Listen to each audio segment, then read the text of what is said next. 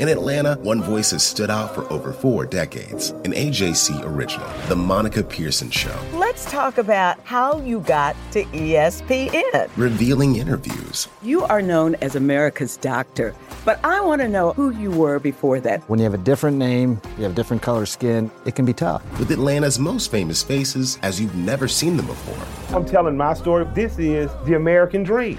The Monica Pearson Show, streaming now on AJC.com. This is D. Orlando Ledbetter with the Atlanta Journal-Constitution, here with the 60th episode of the Bowtie Chronicles podcast. Everything you need to know about the Atlanta Falcons. Well, today is the big day, the day you all been waiting for since the Philadelphia Eagles debacle. The day that Steve Sarkisian will come before us to explain what happened to the offense last season. We'll get an update on the Steve Sarkisian plan as he's set to enter his second year as the team's offensive coordinator. The offense never really clicked last season, just kind of lurched along. The numbers were okay. Certainly Devontae Freeman having 2 concussions didn't help. All the drop passes didn't help either. But Taylor Gabriel paid the price. He was not retained. They drafted his replacement in Calvin Ridley. He's got to give us some answers for how things are going to be smoother today when he meets with the media for the first time. He's got the weapons back in place, although Julio's not here at the OTAs this offseason, but everybody else is. He's got a new right guard in Brandon Fusco, who'll take over for Wes Schweitzer. Andy Levitre is coming around and returning to good health, although Ben Garland's over there at that spot for now. So what's the plan moving forward? What are the new wrinkles? What are the new tweaks that the Falcons have to make sure that the offense returns to the upper echelon of the league this season? That's the biggest offseason question. What's the plan for the offense? What happened last year? How are they going to fix it? We've been hearing from Dan Quinn, a defensive guy, about it all the offseason. Now it's time for Steve Sarkisian to come before the public and let us know the plans for the offense here today. We'll hear from him today right around 12 o'clock. For the Falcon fans, we'll be posting a story and an update on that. We'll look at that in depth. We'll let that marinate, hear what he has to say. I want to hear something about the power offense. I don't want to see any more jet sweeps on 3rd and 4th and 1. They threw the ball twice on 3rd and 4th and short against the Bills and lost, and I think they are tired of doing that, and this goes back to the Super Bowl when they did not run the ball on 3rd and 1. There are 3 fullbacks in camp. None of them look like Obi Mahaley to me, but there has to be some kind of way to get the ball moving, to push people off the line of scrimmage when it's time to do so. So, big day today for the fans, and we'll get that to you. We may put the video up before we write the story because we want to, see what he says to us, if it really jives with things that would make the offense better as they do move forward. Certainly, we hope we haven't been too harsh on Steve Sarkisian. I don't think so because, my expectations weren't that great because he hadn't been in the league since 2005. But after a year under his belt, the addition of Greg Knapp and more senior coaches in Bernie Parmalee on the running back side, they should be able to come together as a group of men with open minds and come up with good NFL to great NFL game plans. So I know you all will be looking forward to that. I know I am. And we'll be posting on my AJC and AJC.com about the highlights, and look for a in-depth story on Sunday as we talk to several players about the offense and their plans for moving forward and rebounding in 2018. So today, after that big Steve Sarkisian plan opening, we're going to move on to Justin Bethel, Grady Jarrett. We're going to talk a little bit about the anthem and then talk a little bit about Julio Jones. But I have Justin Bethel here, the fine cornerback from Presbyterian College who signed with the Falcons from Arizona during free agency. What's the OTAs been like compared to, you don't have to compare us on, but just what it's been like for you here, being close to home and so forth? It's nice. I think the really exciting part is, especially when we get to training camp, my family's close, so they can come actually, watch training camp and watch me. But the OTAs have been really cool. It's a really nice vibe. We got music playing. Everybody's trying to stay loose, to make sure everybody's taken care of, making sure guys get enough rest. And I really enjoy it. Did they tell you, hey, we need to improve on special teams, or that was a given that special teams was some area of needed improvement for them? Yeah, that was when I came in and talking to Keith and Mayor, they kind of told me, like, we're bringing in here, we want you to kind of take that leadership role from what you've done and go out there and show guys how to do what you've been doing over the years.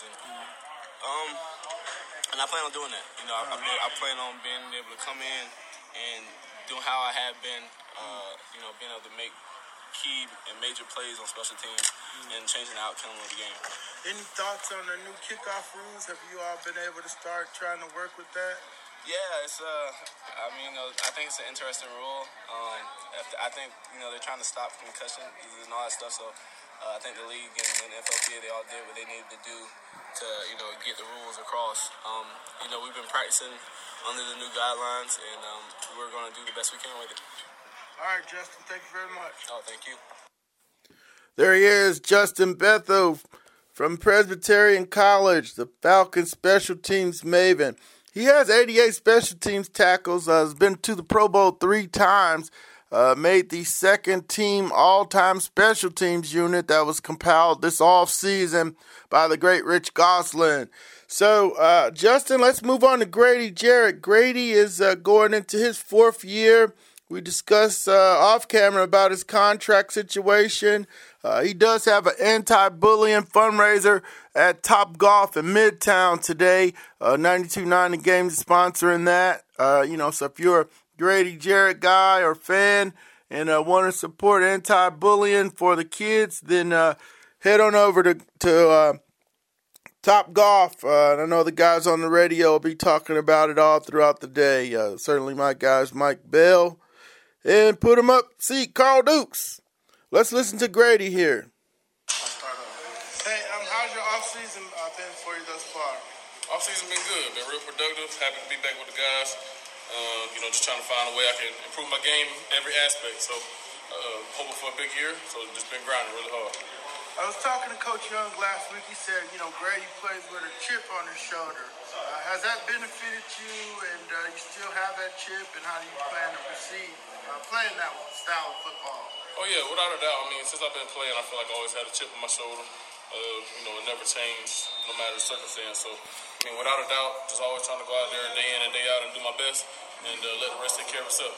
He noted also that you gotten better every year. What do you hope to continue to get better at coming into this season?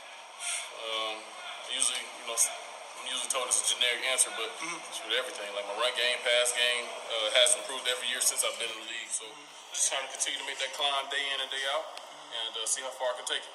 In your golf outing tomorrow, what's that for? Who y'all trying to raise money for? Yeah, so, been doing for the golf outing tomorrow.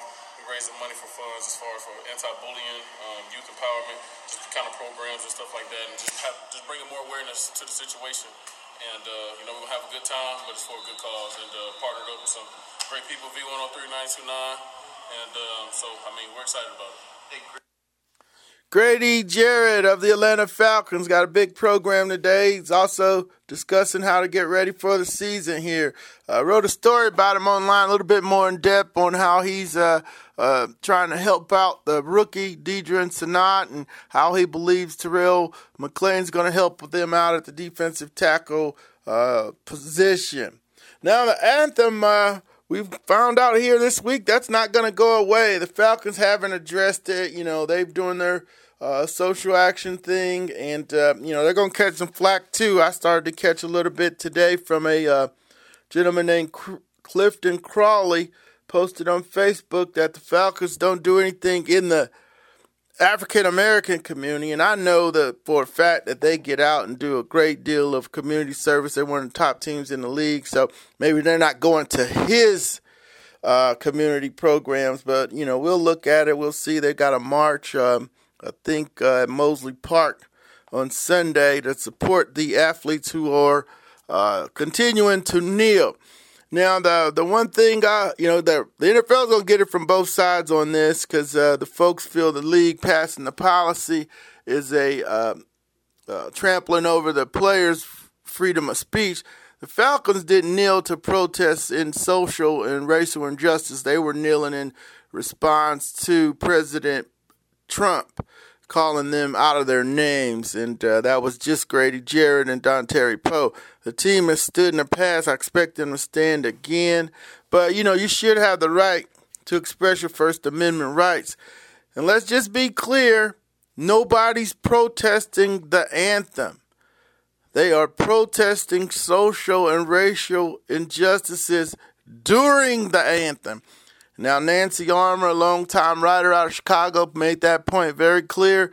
I retweeted it and said, read slowly. So people want to say that players are protesting the anthem. They're not protesting the anthem. They are protesting racial and social injustices and police brutality during the anthem. Now, be accurate as you move forward here. That's our anthem tutorial for this week. Let's move on to fifth. Julio Jones showed up at Cam Newton's kickball tournament last weekend, and Cecil was there.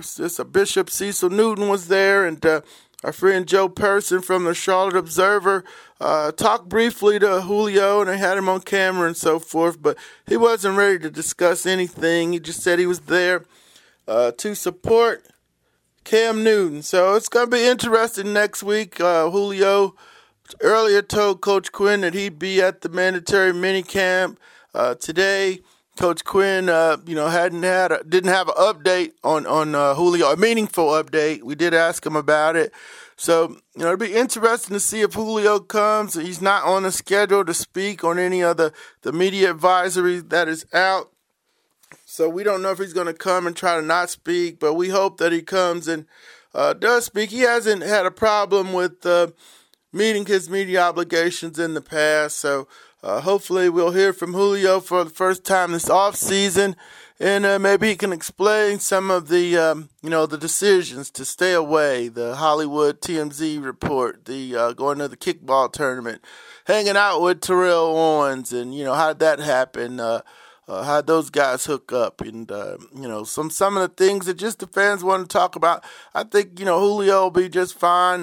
They'll get the offense timed up, but this has been a different offseason, and, the fans want some answers. So we'll certainly be pursuing that. We've been pursuing it for the last couple of weeks, trying to go over to Alabama or, catch him up at Johns Creek High with Terrell and so forth. So we hope next week Julio is make some time for the fans to, tell us what's been going on. This might be some life changes, the social scrub. Everybody's got their theories and so forth, but hopefully moving forward, we'll get those addressed. That's it for this week, the 60th edition of the Bowtie Chronicles podcast. We certainly thank you for subscribing. Thank you for downloading the Bowtie Chronicles podcast, and reviews are helpful. We appreciate them, and we can move forward accordingly. This is the 60th. It feels like a milestone. Now we just started it the beginning of the year, and have had great success. The numbers have been good, and we really appreciate you stopping by. Today, Steve Sarkisian, the Sarkisian plan. We'll hear from him later today. Justin Bethel, the fine special teams player, talked to Grady Jarrett, discussed the anthem, and Julio Jones. We're looking forward to talking to him next week, hopefully, on his return to the team at the mandatory minicamp. Take care and have a great day. The AJC's trusted veteran political voices, Greg Bluestein, Patricia Murphy, Tia Mitchell, and Bill Nygut, are the essential source for Georgia politics. The Atlanta Journal-Constitution's Politically Georgia. Sign up for the newsletter, download the podcast, subscribe to the AJC. Hip-hop is a product of black people. It's a product of Black song and celebration. The Atlanta Journal-Constitution presents hip-hop's most pulled elements are pulled from the South. A Southern hip-hop story. We always go back to that moment of the Source Awards. Everybody wants your rhythm, but they don't want your blues. The biggest names in hip-hop. Atlanta is still the mecca for hip-hop. 50 years. No one can deny one film. The power of the South now. The South got something to say. Streaming now at ajc.com/hiphop.